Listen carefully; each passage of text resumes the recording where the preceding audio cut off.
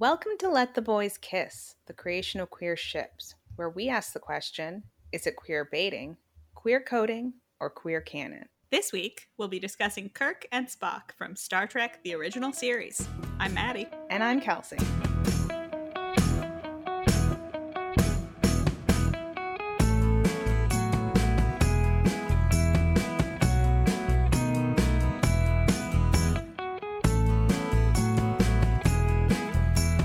Yay, we're doing Star Trek this week. Yay. I'm so excited.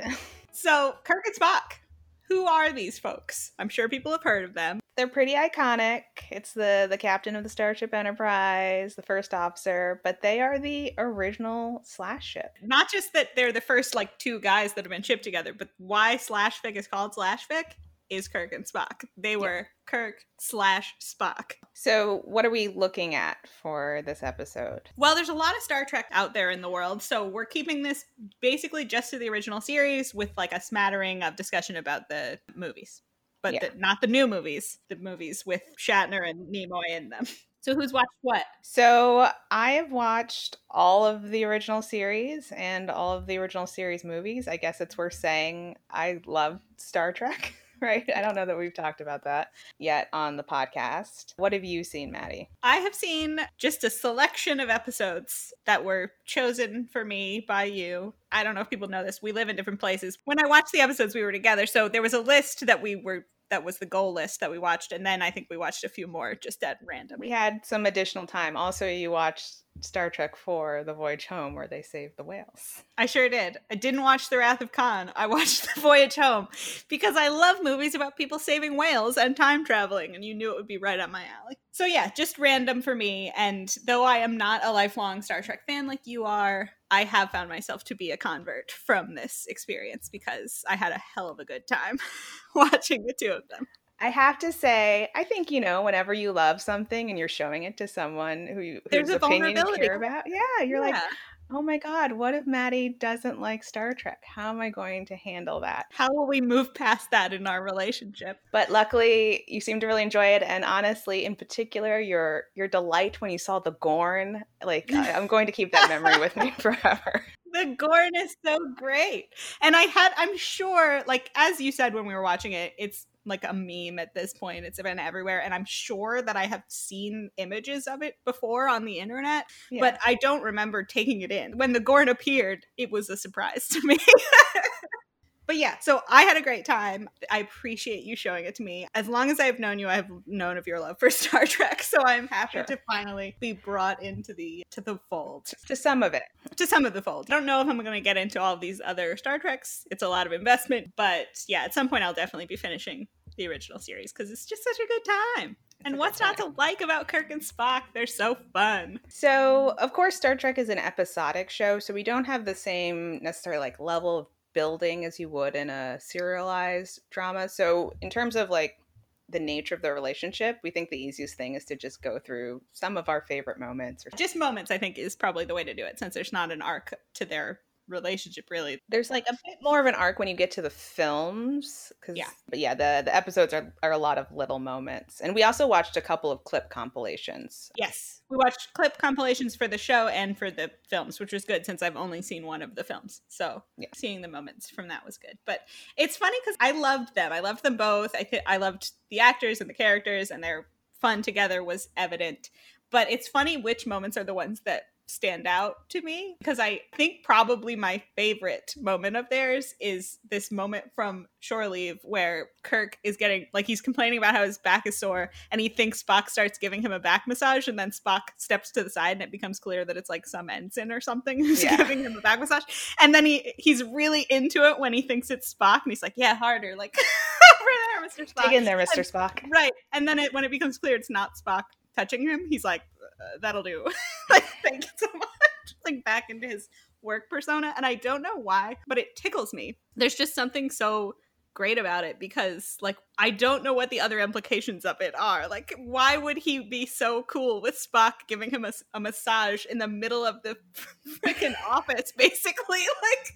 Why does this seem acceptable to you? And then when it's someone else, he's like, oh no, this is a workplace. Yes. It's interesting too, because that episode's relatively early on in the run of the show. So it's not like, we're 3 seasons in and we know their relationship. It's just like, I guess this is what they're like. Yeah, they just have this intimate of a relationship where they would be giving each other massages. It's great.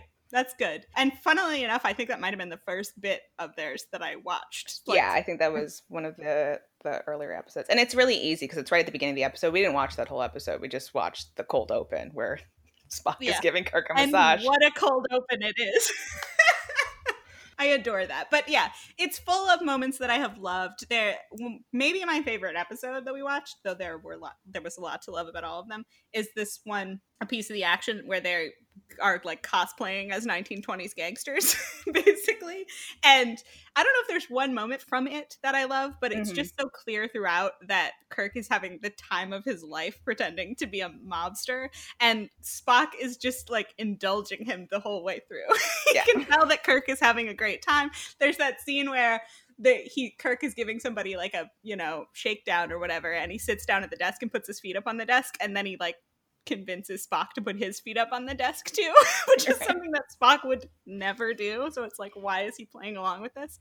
But they're just having so much fun. A lot of what I like about the show is how much fun they're having making it, I think. Yeah. That comes through.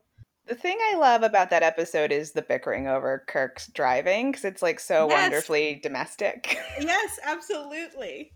That is so fun. It's full of great moments, that one. Plus, I mean, they look damn good in their suits. They do. There's one that is a clip from an episode that we didn't even watch that I love, where Spock is having to mind meld with Kirk, and he comes out of the mind meld and is like clearly really affected, and the people around him are like, what's going on? And he's like, his mind. He's a very dynamic individual. And you're like, okay, Spock, wow. Is that solving any of our problems, or you're just letting us know? He can't help himself. He's so taken by Kirk's mind. I mean, the intimacy of the mind meld is also like, that's fascinating. And, the root of so much fan fiction. What else? There's a lot of good stuff. I like when Kirk meets Spock's parents. The like interesting awkwardness of that, and he doesn't know who they are, and then he finds out, and it's like super weird. Well, that episode is really interesting. So there's both like an element of Kirk realizes that Spock doesn't really get along with his dad, but then Spock's dad has like a heart problem and they need Spock's blood in order to do the procedure, and Kirk gets injured, and so he's like, I have to go run the ship. But when he leaves to go run the ship, he actually goes to the brig to find out who stabbed Kirk, and I'm like, you're not even going to run the ship. Well, and it's like, Kirk wanted you to save your dad, right? Kirk would not want you to do this, but it's like he's both so obsessed with figuring out what happened to Kirk, but also like kind of without Kirk's support isn't that interested in mending his relationship with his dad, because there's just so much weirdness to it that he's like, oh, what a shame I can't have this bonding moment with my dad because I gotta go deal with this Kirk thing. So, because it was Kirk who was pushing him to save him in the first place. That's true. Another little moment that I really enjoyed and that we put in the list is in the beginning of What Little Girls Are Made Of. Kirk gets like turned into a robot Kirk, essentially. And when he's calling up to the ship, Spock immediately knows it's not him, even though he's an identical replica. And his response to Kirk being weird is, are you okay? You sound tired. Which, again, is like very domestic. It's so domestic. The moments that really sell it, that are so good, are the ones that make you think about what happens when they're not in an episode, right? Like, the reason that the back massage thing is great is because it's like, how much are you guys doing this to each other off screen? Like, my God. Right. And that with that, it's like, do they normally call the other at the end of the day and be like, I'm really tired. Like, it's been such a long day. He just knows something is slightly off with Kirk. He knows it's not Kirk. Yeah, he can tell. And that's the same in Mirror Mirror, too, when the evil version of Kirk shows up. That is quite clear. Whenever there's something that has happened to them where they become a different version of themselves, they are the ones who can recognize that they are not themselves, right? Because they just have this complete and utter sense of what they're supposed to be like. What's the one where the like clone version of Kirk goes onto the ship to get something and Kirk has implanted into the clone version of himself that he should be a dick to Spock. And so then Spock knows. That's what little girls are made of, too. Yeah, he convinces him to say mean stuff to Spock, and then, of course, he does, and Spock is like, well, that's not Kirk. Like, Kirk would never. Kirk would never say that. In terms of domesticity, I love the one when they travel back in time and they're living in the, like, tenement slum together in the Depression. Well, even though that's one where Kirk is having this weird, like, romance relationship with the lady who's running the place, it is fun to see them sharing this space together. Yeah, and the flat. Yeah. I mean, we would be remiss if we don't talk about Amok Time, which is the Pon farr episode. Obviously. That's a classic. You informed me before we even like started the podcast that it's like a trope now throughout fan fiction. And that, of course, is the episode where Vulcans mate once every 7 years, but they go into this like blind biological rage where they either have to have sex or kill someone or they'll die. Fuck or die, man. It's a trope. Yeah, and Spock's betrothed rejects him, so he has to fight someone. She selects Kirk. And Kirk, knowing nothing of the rules of the situation in classic Kirk style, is like, yeah, I'll do it.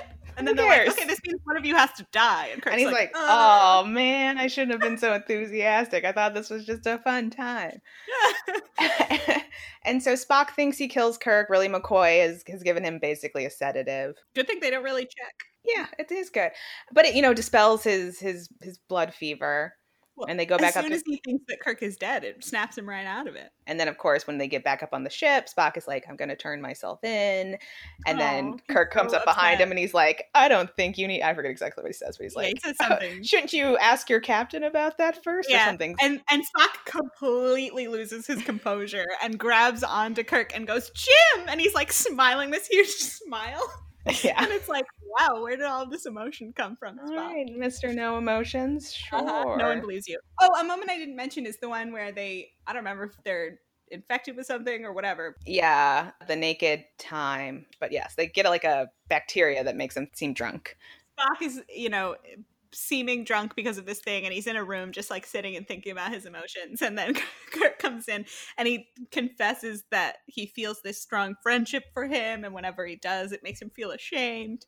And you're like, wow, there's a lot going on inside of you, Spock. Mm-hmm. You should really open up some more.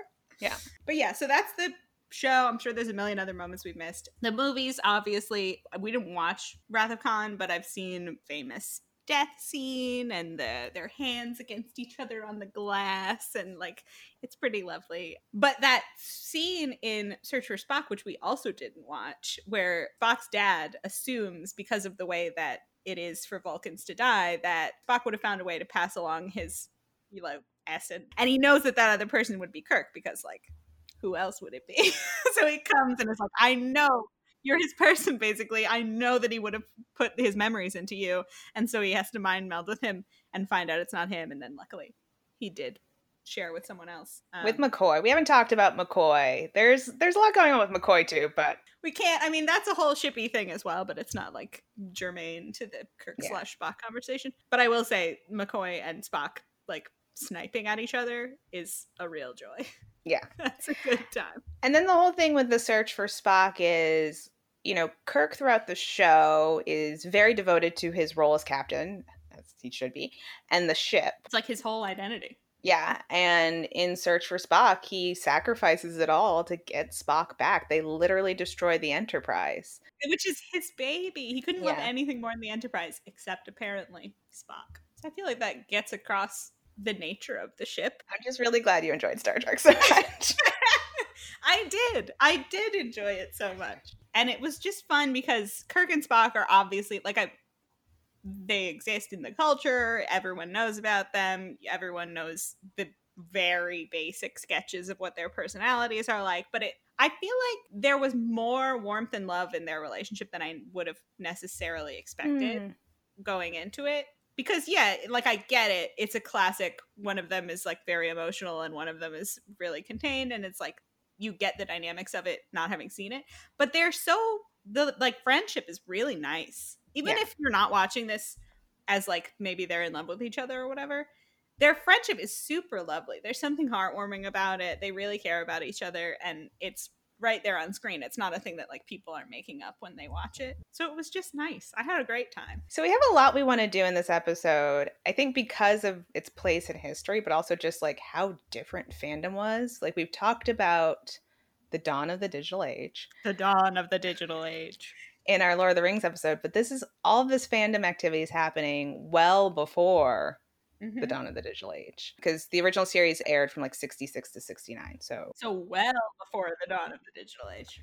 So we'll do a little bit of, I think, of history of the fandom overall, and then get into the K/S of it all and kind of move from there. So a lot of this is coming out of a book I found called Boldly Writing, A Trek Fan and Fan Fiction History, 1967 to 1987 by Joan Marie Verba, which is a very in-depth detailing of fan culture, fanzines, cons. She tells you how many pages all the zines were, how they were printed. I don't know what it means. She's like, it was mimeographed. And I'm like, that sounds great, man.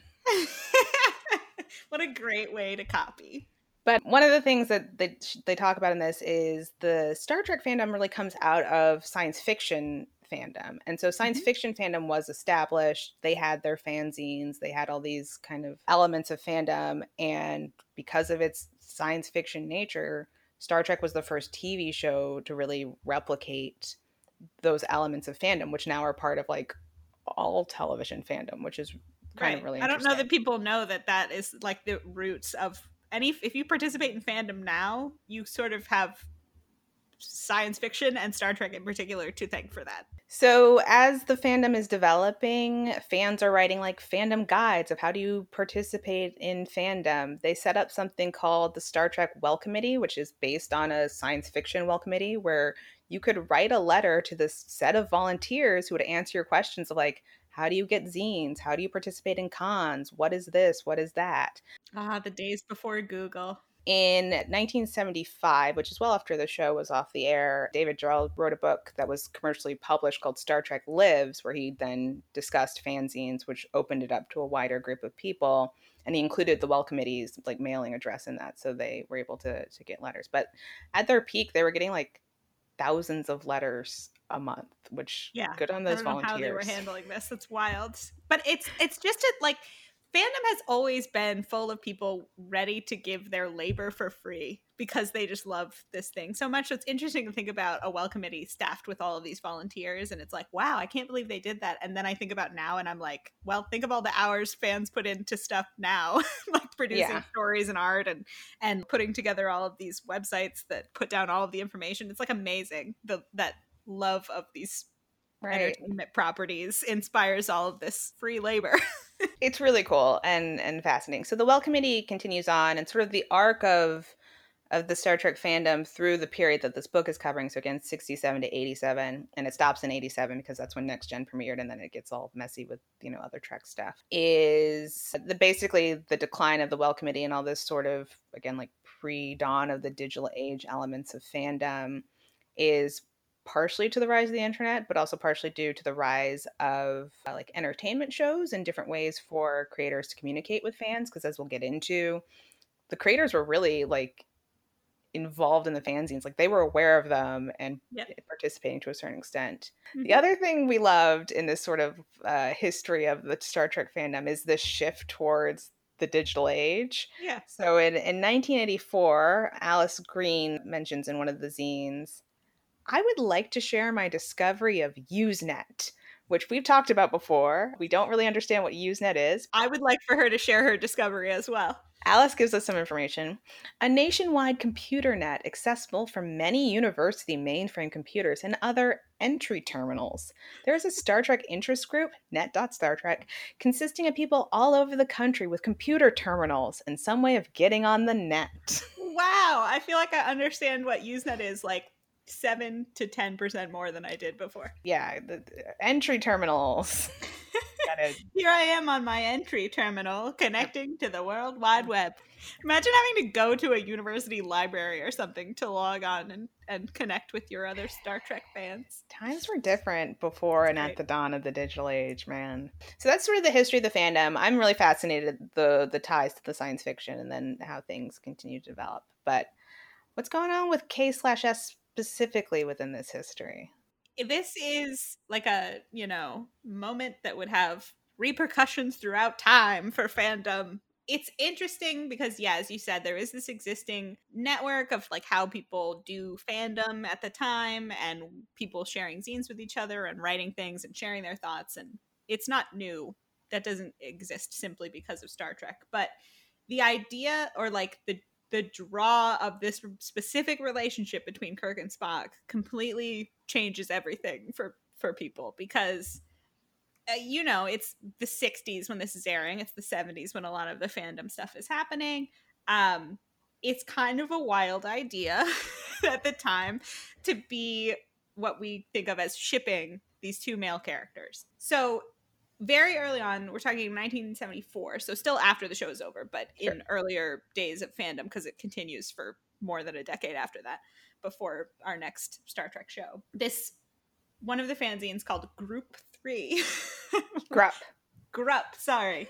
Publishes this story called A Fragment Out of Time by Diane Marchand. I'm going to pretend she's French. It's just a 2-page long story. It's like not a lot going on in it. It's two people, one of them explicitly described as male. I guess the other one not explicitly described as anything. Neither of them identified by name. It's just a 2-page scene of the two of them making love, as it says in this quote.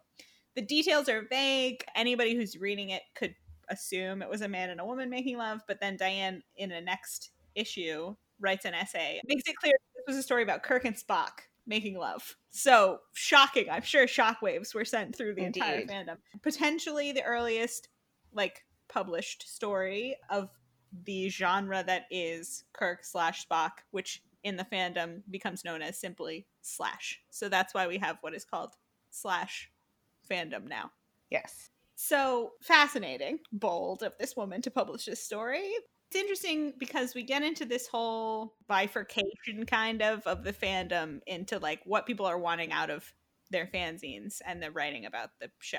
So a lot of this will be familiar to people if you've been listening to our podcast or engaged in any sort of conversation about fandom before, but especially because this is a sci-fi fandom, you have this group of people that are science fiction fans, are here for the science fiction part of it. They like the world, they like the space and the aliens and the ships and stuff and adventure, and they think of this fandom as being about the world of Star Trek. Which makes sense, right? Because it does grow out of science fiction fandom, and I think very early on that's what the fan fiction continued to be.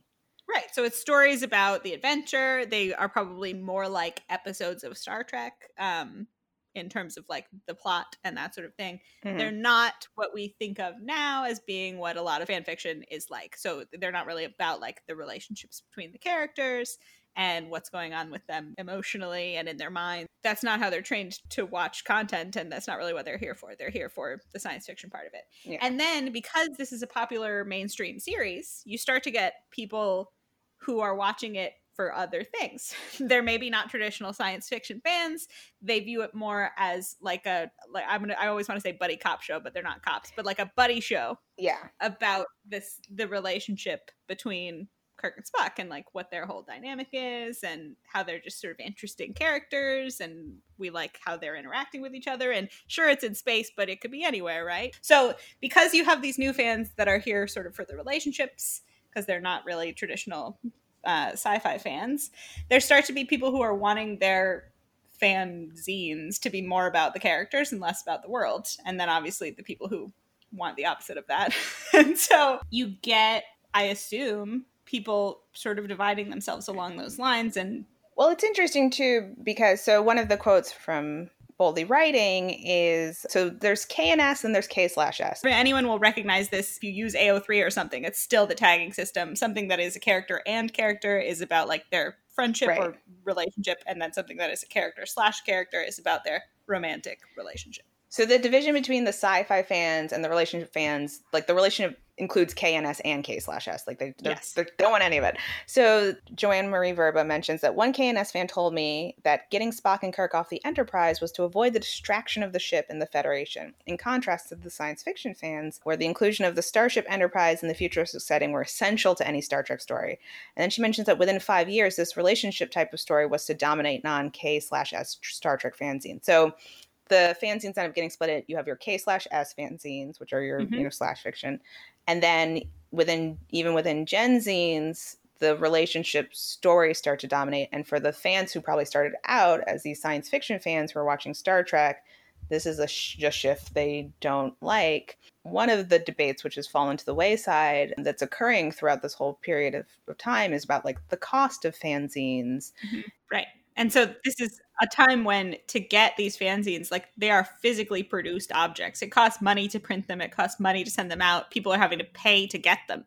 And so it is a very different type of fandom because as we've discussed, like when you're paying for content, you want to hold the creators accountable in a way that is different than fan produced content that you get for free. Right. So if you're paying for these fanzines, you expect to get what you're paying for. And I imagine if there become less and less non-relationship focused zines, those sort of fans are kind of leaving fandom. But yeah, it's interesting that you see this shift towards the relationship of stories, which now really characterizes, right, fandom and fan fiction. Yeah. All happening still within Star Trek. So they've built off of the platform that came out of science fiction fandom, and it's becoming now what we think of like fandom and transformative fandom of really focusing on in our sort of modern sense, which is interesting. Yeah. And just to mention another important story in the history of Kirk/Spock fic, we talked about the very early Fragment Out of Time, but a couple years later in 1976, what became probably most fans' introduction to Kirk/Spock is a story in Warped Space 20, another zine, called Shelter by Leslie Fish and Joanne Agostino. And so I think that it was not explicitly Kirk/Spock, but came very close. And so it introduced people to the concept of the two of them as a romantic item. Right. The last bit of K/S, really fan history that we want to mention is in 1986, K/S fans held their own con. IDIC con. They've hit the big time. They get their own con. Way to go, guys. And it only took 17 years after the show went off the air. Yeah. 20 years from the premiere, though. Yeah. So, yeah, that's like a short history of Kirk/Spock fandom. And I love that it so, like, neatly explains a lot of where we are today in the fandom and the evolution from particularly sci-fi fandom, which is its own beast. But yeah, there's the transition into a relationship-based fandom is really fascinating. Yeah. So yeah, we've talked about the old fic. What's going on AO3? Does this exist over there? There's such a recency bias to AO3.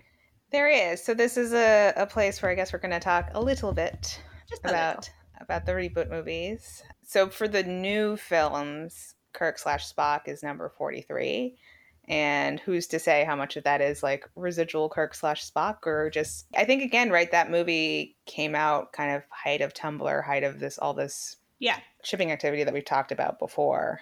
Yeah. And it's tough to characterize because I'm sure we've run into this issue before, probably with Lord of the Rings. It's tough to parse the tags when you have all these different types of content because things get tagged as like just Star Trek, like with nothing else. Mm-hmm. Things get tagged as Star Trek the original series, stuff is tagged as the movies, stuff is tagged as the old movies and the new movies and just Star Trek generally. And so it's very hard to tell unless you're specifically looking at one story, like what the origin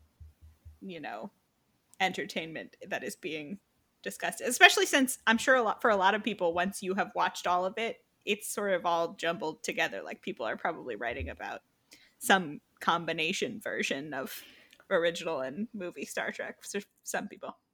So that said, there are about 13,000 Kirk/Spock fic overall. 5,200 of them are tagged the original series, so make of that what you will.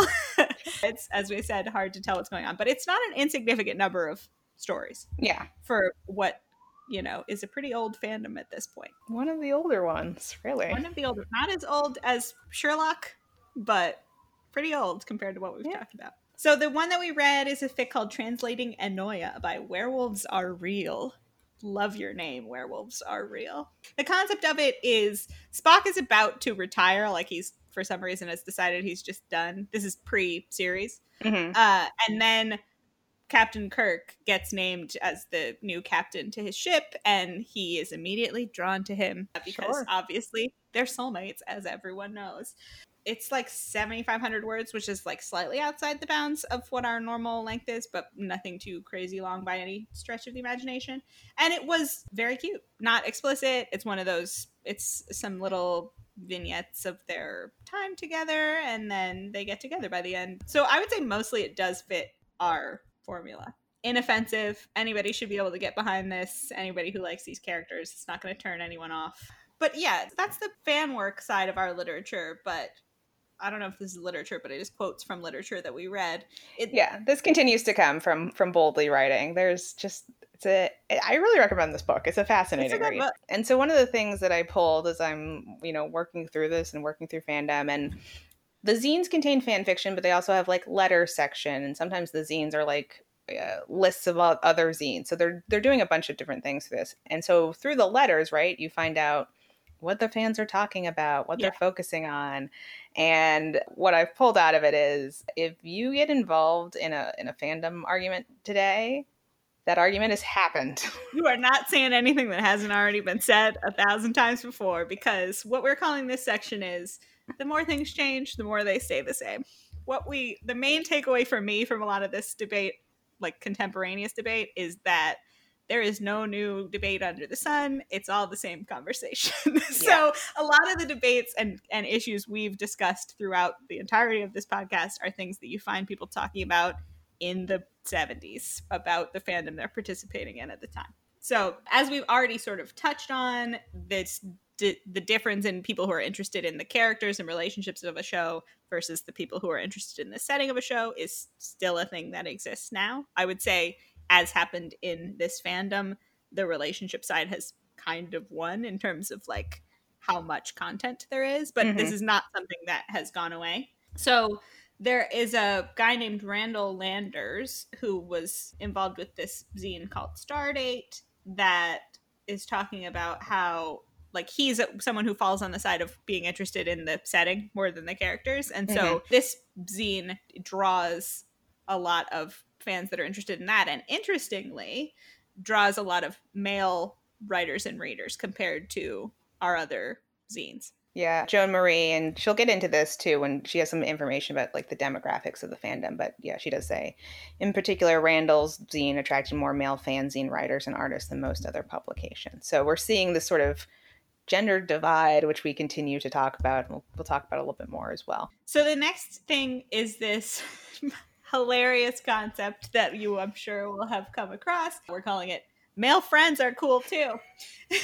And so it's this reaction that people often have to slash fandom and slash fic in general. There is a debate about whether or not, like at the time, there's a debate about whether or not people should be shipping Kirk and Spock together. People are speculating about the possibility of an affair between them. And then we have a quote from this guy named Jerry Downs. It's a woman. Oh, this woman named Jerry Downs. Yeah. I love that. Geraldine, probably. Probably, yeah.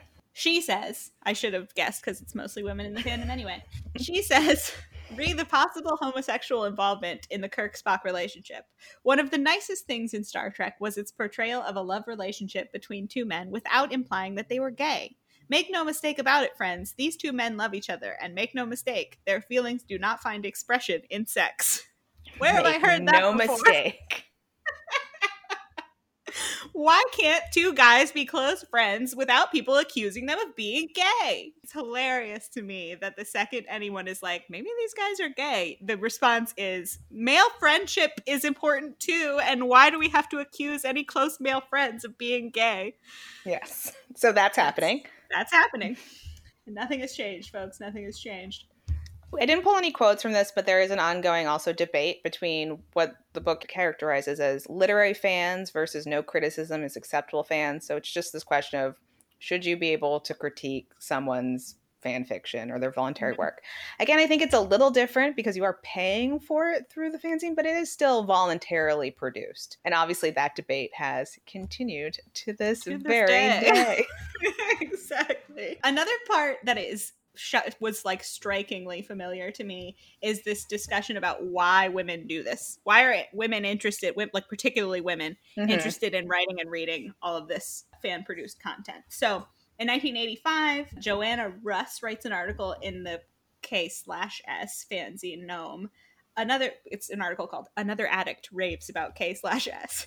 In her essay, she analyzes the appeal of K/S and concludes that it's a metaphor for heterosexual sex among equals, with Spock in the symbolic female role. Alternately, Camille Bacon Smith writes this book called Enterprising Women that theorizes that Kirk/Spock is a way for women to talk about sexuality at a safe distance and a way for them to, quote, remake men into the kind of people women can more easily relate to. I'm fascinated. Both of those are theories people still have today about why women are so interested in these male/male relationships. And then on a related note, and sort of about like how men and women do fandom differently, the way that's still talked about, the New York Times Book Review article by the same Camille Bacon Smith called Spock Among the Women talks about fanzines arise from the female storytelling perspective of a non-linear narrative, a narrative of relationships, as opposed to the male view of a linear narrative. So it's that exact same thing people theorize about today. Men are interested in like the plot, the dates, the times, memorizing when the battles were, that sort of thing. And the women are interested in the relationships. Obviously, everything about this is generalizations, but it's intriguing to me that is like the same theories have been around forever. True as they may be, I'm sure people resonate more or less with some of these things, but it's like nothing changes. Yeah. Nothing ever changes. The next bit is always, of course, the question of who is engaging in fandom and the public, or I guess wider public's perspective of like who's into this thing. So apparently there was hubbub within the fan community for Trek after William Shatner appeared on Saturday Night Live in a sketch showing Star Trek fans as teenage boys who did not have anything else to do with their life. And again, Joan Marie Verba has been involved in the fandom since its like inception, and she a couple of times mentioned some like quick stats about her experience. But basically, in her experience, everyone involved in this transformative fandom, in the letter writing campaigns and all the work that they're doing, primarily women over the age of 21. She mentions one con in particular, Sequester Con, with 110 attendees. 90% were women over the age of 21. It's a lot of adult women. It's always a lot of adult, either women or non-males, right? That's where we're at now, right? We talked about this before. No, that would not have been how she would have characterized it at the time. But right. Yeah. In our Fem/Slash discussion, we kind of shifted towards it's probably just like not men. Yeah. Just people who don't consider themselves men are a lot more likely to be in this. Another debate that's been raging since the beginning of time with people creating content is who gets to decide who makes the story. So like who gets to decide what canon is? Again, back to our Neil Gaiman discussion, as we always end up. Is it just that the writer is the only one who can say what happens? Are fans allowed to have opinions about what happens in the canon? The idea of like fanon that exists now, are the fans allowed to decide something and to be like, well, this is just what it is happening, even though the show hasn't said that it's true? That was a debate that had been happening even at the time. Yeah. So yeah, that is just a long list of things that show that people are always people. Nothing ever really changes. And the K/S fandom, the Trek fandom, really is in many ways like a modern fandom. We didn't dig as much into the original modern fandom. What was really going on in science fiction fandom and how it was maybe like materially different. I don't know. But once it became something that was open to a wider audience, that was on network television, it kind of quickly just transformed into what we have today. And the debates are the same. The internet. And it's all the same. It's all the same. If you're deep in an argument with someone about one of these things, if you enjoy it, I guess go for it. But like, I don't think you're going to resolve it. Probably not. Is where I'm at. Probably not. So we've saved this for later in the episode than we normally do, but we should get into what the creators say and do. So yes. I think we've got some interesting quotes here to get into. So I wasn't able to find anything from Leonard Nimoy, which is kind of disappointing, but I found quite a bit from good old Bill Shatner, who of course he's not shy about sharing an opinion. He's not. Who of course plays Captain Kirk. He's a fascinating figure. You can't get a handle on William Shatner. No, so there's a couple of fun interviews. This one's a little bit more recent. Shatner was asked his favorite Kirk conquest, and his answer was Spock, actually. Which is just the only right answer, because what a gross question that is. It's a fun, pithy little thing. But his engagement in the K/S of it all goes back to as early as 1979, where during an interview he was asked, what do you think about this trend in fandom where Kirk and Spock are more than friends? And Bill laughs at this question and says, well, they're gay. What do you think? So the reporter doesn't really know how to react to that. And then Shatner says, there's this thing in the United States where, quote, people are uptight about homosexuality. The fact that two men are close to each other can invite speculation that they are more than just friends. You're so right about that, Shatner. But he's continuing to explain it to people. That's 1979. He hasn't given up on this yet. But what's happening in 2020? So he got into some kind of Twitter kerfuffle, as he often does, which ended with someone saying like, "Oh, but you won't block Spurk fans, will you?" He said, "Why would I block Spurk fans? The immature types that are looking for attention are bored and looking for drama." So that's about something else that happened in the Twitter exchange. Yeah. And so another follower was like, "Shatner, what is Spurk? What are you talking about?" And William Shatner schools this fool. He schools this guy. Yeah. He says, after the original series, alt fan stories called Slash were created in which the characters of Kirk and Spock were lovers, Shatner said. It was called Spurk, Spock/Kirk, because the other combination was rude. When we heard about it, it was funny. Gene released a statement, Gene Roddenberry. And he later goes on to say that he and Leonard Nimoy just enjoyed it.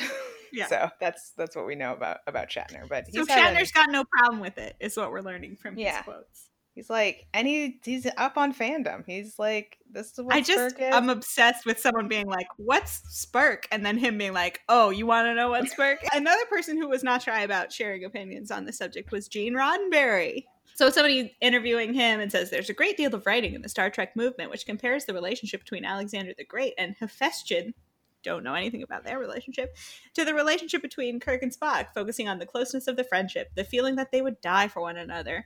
And Gene says, yes, there's certainly some of that, certainly with love overtones, deep love. The only difference being from the Greek ideal, we never suggested physical love between the two in the series. We certainly had the feeling that the affection was sufficient for that if that were the particular style of the 23rd century. That's evocative, Gene. Mm-hmm. There's also this bit from the novelization of Star Trek: The Motion Picture. So this would have been like the early 80s, I guess, where Kirk within the novel is explaining his relationship with Spock and how people have perceived them potentially as being lovers. And so Admiral Kirk within the footnote supplies the following comment on the subject. I was never aware of this lovers rumor, although I had been told that Spock encountered it several times. Apparently he had always dismissed it with his characteristic lifting of his right eyebrow, which usually connoted some combination of surprise, disbelief, and or annoyance. As for myself, although I have no moral or other objections to physical love in any of its many earthly, alien, and mixed forms, I've always found my best gratification in that creature woman. Also, I would dislike being thought of as so foolish that I would select a love partner who came into sexual heat only once every 7 years. Such a Kirk answer.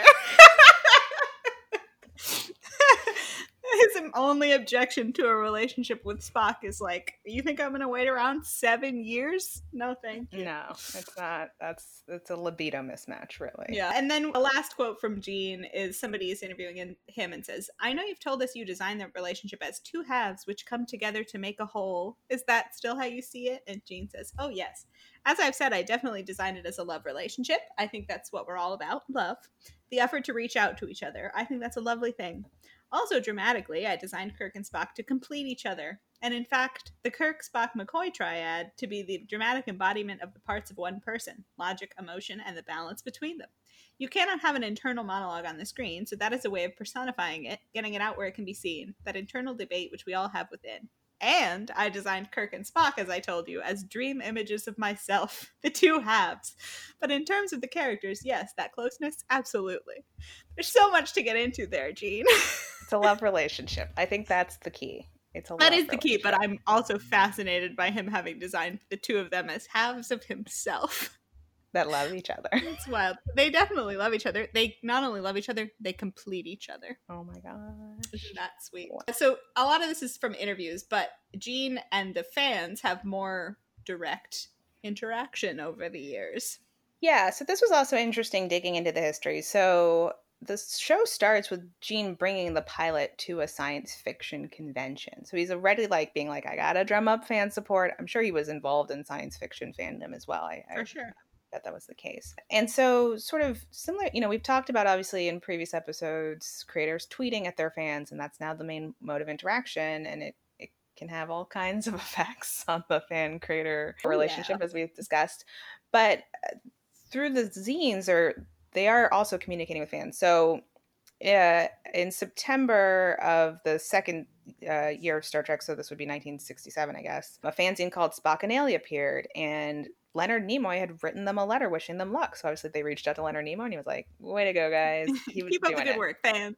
And a little bit later, another issue of Spockanalia had another letter from Gene Roddenberry, which he said, Spockanalia is required reading for everyone in our offices. Anyone makes decisions on show policy have read your fanzine and Juanita Colson's ST file. So they're keeping up with what's going on in the fan community. Obviously, the fans are really active and involved. If folks aren't aware, Star Trek was in danger of being canceled pretty routinely, and so they were able to keep the show on the air for 3 years through a letter writing campaign. And then after the show went off the air, they continued to write letters to get either a second series made or a movie. They do more than that. This is a fandom that knows how to flex their power.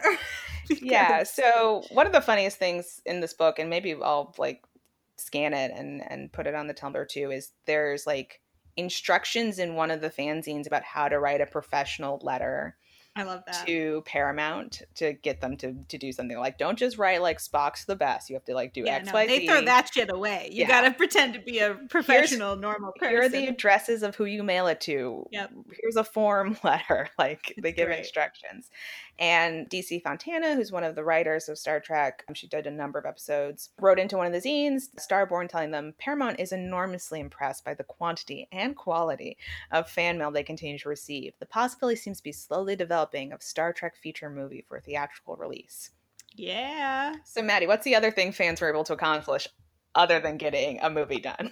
Getting a movie done, whatever. Anybody could do that. What these fans have done is orchestrating another letter writing campaign, not to Paramount, but to President Gerald Ford. And because at the time the space program is growing, and this show has been like, obviously there's a bit of connection because the show's about space and people are, interested in one are probably also interested in the other.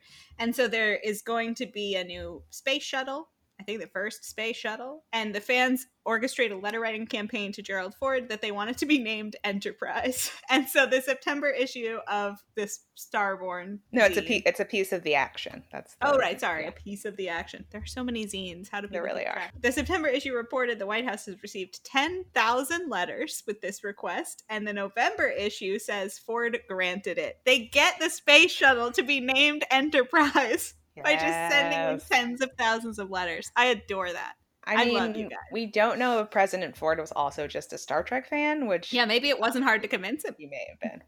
I didn't dig into that. We've also talked before about, whether or not fans can influence canon. They did a little bit. So in the episode Journey to Babel, which is the one where Kirk meets Spock's parents, Spock's mom reveals to the delight of McCoy that Spock had a pet Sailot, which is like a teddy bear, she describes it. And so in issue of Spockanalia, Lee Berwasser wrote an article called Concerning Sailots, where they add in descriptions and questions about the Sailot, and apparently the Star Trek production staff read the article, and the animators incorporated many of the suggestions into the drawing of a Sailot in an episode of Star Trek The Animated Series, which aired after the original series went off the air. That's so great. So I love that. Why not steal ideas from the fans? That's the best place to get them. And it's also going to make the fans happy, because Lee probably watched that episode of The Animated Series and was like... like its complete mind, or her mind. I don't know. Again, Lee's another gender neutral name. I'm not sure about that one. But the good relationship between the fans and creators included once Gene Roddenberry stepped away a little bit. So after the first movie, Harve Bennett took over producing the films. And when he came on board, he wrote a letter into, I think, A Piece of the Action, where he just thanked everyone. Oh, not into A Piece of the Action, into Interstat. There are a lot of zines. There are so many. Thank you for your warm welcome and the valuable copies of Interstat you have sent me. And then as he continues to be involved in the production, they're writing into the zines about how the movies are being developed. But also, he would write individual contributors of Interstat. Like if they wrote something, a commentary, he'd be like, I loved your commentary, really good in this issue. And you're like, can you imagine getting a handwritten letter from the producer of a TV show? It's like, I really enjoyed your analysis of this. No, I cannot imagine that. It's incredible. I love that so much. And then the last bit of interesting fan activity at the time. When is this after the first movie came out? What's the situation? This is before Wrath of Khan, and there's rumors that Spock is going to be killed. So I think this is funny because there's this back and forth with the creators and the zines, but like, how else do you communicate to the creators of something like, don't do this? You can't just Twitter bomb people, right? No, Twitter doesn't exist. And they're reading your zine, but if they're not writing you, like, you don't know they're reading your zine necessarily. So what do they know that these Hollywood types will definitely see? Why, the Hollywood Reporter, of course, one of the trade magazines, they place an ad in a Hollywood Reporter, I assume a full-page ad, I don't know, highlighting the tremendous financial losses to Paramount should Spock be killed in the new Star Trek movie, based on a survey of over 700 fans. It's an interesting thing to think about, of like, how do you as a fan before the digital age grab the attention of these creators as they are developing these new things, as they're continuing to develop the canon. So yeah, I think it's pretty safe to say that there was some happy back and forth, and people were pleased with what they heard from Gene and Harv and all the writers, and it's just fascinating to think about them reading these zines, because we have this question too, like, to what extent are many creators aware of fandom and what's going on in fan communities? Yeah, and they were clearly seeking it out. Like, you had to get the zine. Yeah, they were subscribers. Yeah. They were actually getting the zine. I love that. But as I said, I think it would have been impossible to resist, because of the way that before this era, you would have just had no idea what anyone was thinking or saying about your show. And to finally have there be a way to just know what people are thinking and saying, like, I would have had to know. I love that. Well, I assume everyone, like, people wrote letters all the time, but this is a way for you then to communicate back to a wide group of people and not have to write individual letters back to folks. Well, and yes, some people were writing you letters, but you're not you're not just seeing what they are saying to you. Like, when someone writes you a letter, they say, "I love your show. Thank you for making your show." But when you read the zine, you see not just what they're saying to you, but what they're saying to each other about your show. And that's a thing you never ever would have gotten a window into. That's true. Yeah, that's a really good point. We've brushed up against the concept of it, but I guess we should address the reboot movies. Are we going to talk about them? Why are we not talking about them? So, obviously, this is a full-length episode, and I think, right, the interesting thing about this ship is its, like, historical nature, and this conversation about big deal. How fandom worked before even Usenet. Can you imagine? Pre-Usenet, people. And so, like, to get into the reboot element, I think is a different conversation. Yeah, and it's totally different. Kind of similar to a conversation we've had before. It's this question of, like, is it coming out of this historical K/S fandom? I'm sure to an extent, like we've said, but is it just, this is a movie with two guys and it's coming out in the height of Tumblr and, whatever's going on with Double Q and all that other stuff. And I don't know. So we could have that conversation at a later date if that's a conversation people want us to have. So do let us know. But I have to warn you, if we have that conversation, Kelsey's hatred for this new franchise is going to become known. So it's going to be a little Star Wars-y, where Maddie's going to have to really keep me on topic, but, like, worse, because the Star Wars movies, I think, are bad, but they don't upset me. Well, that's because you love the original Star Trek so much that it's, close to your heart. You can't have anyone do anything bad to it. But anyway, that's a discussion for another day if people want us to have it. So do let us know. But I think that probably does as much as we need to do for this original series, Kirk Spock conversation. Love them. Moral of the story, thank you for having me watch. I'm super pleased to have done it. I think we've had a good time. We've learned some fun stuff. Yep. We learned a tiny bit more about Usenet, the most important piece of information. And I guess it's a different kind of conversation, but we do still need to ask the question. So I will ask you, is it queer baiting, queer coding, or queer canon? Well, Gene says they're in love and they complete each other. So that's pretty important. It's an interesting issue because, do they need to have more of a sexual relationship? Spock won't, except once every 7 years. He's basically an asexual character for, most of the time. his life. And Kirk chooses him over over everything, and over neither the of them end up with ladies. No, that is another thing that I think is fascinating about them, because I was saying to you earlier, like, what do people imagine for their, like, what do the writers imagine for their romantic relationships? I think it was a thing they probably just didn't think a ton about because it wasn't super relevant to what they were writing. But then you said, yeah, but you see them over the course of their lives and they don't end up with anyone. Like, that they are each other's person. They are the important relationships, and they are what you see over the course of the decades of movies. So yeah, Kirk dies in a weird way, and then Spock just continues on with his work, but he never tries to find another mate. We just see him working. Oh. So yeah, I mean, I don't feel queer baited. I don't know about you. And clearly, right, what we talk about is, as they're making the original run of the show, they're not getting feedback. K/S doesn't pick up until the 70s. Right. So it's not like they're hearing from well, the they're fans definitely not like sending out to the fans, they might get together. Right. The baiting element of it is not a thing. I will say, I can't remember where I saw this. I think it was in one of the other books I got. As they were pitching TNG, Roddenberry claimed that Picard and Riker's relationship was going to be even closer than Kirk and Spock. So that feels a little queer baity, to be honest. That didn't happen. Although, to be fair to Gene as well, he passed away before the show ended. So maybe he had a whole plan. It would have been canon if he hadn't died, people. Maybe he had a whole plan. But so yeah, I don't think it's baiting. I think you could maybe put a little bit of coding into it, honestly. But no, I wouldn't say it's. I think it's. I mean, the queer baiting scale is weird for this too, because I don't think fans are picking up on nothing. They have a very warm, intimate relationship. And like, my favorite one of Gene's quotes is this one where he's talking about how they didn't like express that they had any physical intimacy, but their affection was sufficient for that, if that were the particular style of the 23rd century. I love that. Yeah. So yeah, I don't know how to rate it. There's a coding sort of thing to them. There's an element of like canon thing to it if you're thinking about them as like this queer platonic relationship. They're clearly each other's, and they, you know, I don't know.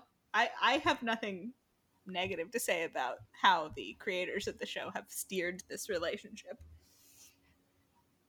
So, I mean, I guess the next question is, why isn't it canon? Is the answer that it was 1966? I think that is a big answer. I mean, I think, right, like, the show itself was also a procedural where they were just going on adventures. And, like, no one had a long-running romantic relationship in the original series. So it's not like that was a thing they were doing. And then it is interesting, I think, with the films, they do end up focusing much more on their relationships and like their inner lives, but whether or not they could have made them again like more canonically queer in the early 80s, I don't know. It's a tough one. But also again, right, Spock is not going to have a physically intimate relationship except once every 7 years, and we just never see him during Picard. And to be fair, they do have apparently a somewhat physically intimate relationship if this whole massage situation is happening off camera. Outside of the massages. So yeah, I mean, I think it wasn't really intended to be that, and nothing of the era was going to be that. And you probably got about as close to canon as you were going to with this situation. But I also think, right, the fans weren't demanding that. The fans of this era, even the most ardent K/S fans, I don't think they were yelling at Gene Roddenberry, make it canon. I don't think they had any expectation. But I mean, with the show was off the air by the time most of it was happening. Right. So. But even the films, right? There's no section of this history where people are actively writing Gene to canonize. I hope that they kiss in the next movie. Yeah, that's not a thing that anybody was asking for. That wasn't an expectation. So no one, I don't know that no one was asking for it, but it really is not a similar situation to what we see today where people are actively asking for it, and appropriately so. Yeah. So I guess we don't have to do how do we feel about the queer baiting on a scale of 1 to 5, because I don't think it is queer baiting. Right. And here's where I normally would ask, did this make you want to read more fanfiction? You didn't even read the fan fiction you were supposed to read. I was so distracted by this book. You did plenty of reading. Okay. What I will say, though, is if anybody can get their hands on those original Kirk/Spock fic, as we have asked you before, like, we are always interested in the vintage fic, and it's not super easy to get. So, like, send it our way. if you've got that, because I myself am interested in reading it. Send us your zines, people. I mean, there's also a fascinating history about what happened to all the zines. One lady donated her whole collection to the University of Iowa. I don't know if like you can go and visit it. I haven't. Is there a Kirk Spock zine library at the University of Iowa? Do we have to go to Iowa, Maddie? Yeah, I think so. If anybody wants to pay for us to go to Iowa. Okay, I think that about does it for us with Kirk/Spock. Obviously, we could talk forever about it, but we will not. So, what are we talking about next week? We're talking about 911. 911. It's very like a change of pace in terms of era and content of the show. Although, you know, it's procedural. That's so true. There's that. But yeah, we're talking about Buck and Eddie from 911, which is a newer show that a lot of people probably aren't that familiar with, including perhaps yourself. Indeed. When you suggested this, I was like, I don't know what that is. Yeah. It is a Fox Ryan Murphy firefighter procedural. So we will get into that next week after Kelsey does her homework and watches it. Not next week, man. 2 weeks from now. I said that I would try to stop doing that, but I'm never going to stop doing that. I will always say next week when I mean 2 weeks from now. I should try to say next time. Next time. In the meantime, before 2 weeks from now, when you get another episode, if you would like to continue the conversation, if you have thoughts to share or questions to ask, you can email us at ltbkpod@gmail.com or find us on Twitter and Tumblr, also at ltbkpod. If you are enjoying the podcast, please tell a friend. Anybody who would be interested. We'd love new listeners. And new episodes of the pod come out every other Friday at 6 o'clock Eastern, wherever you get your podcasts.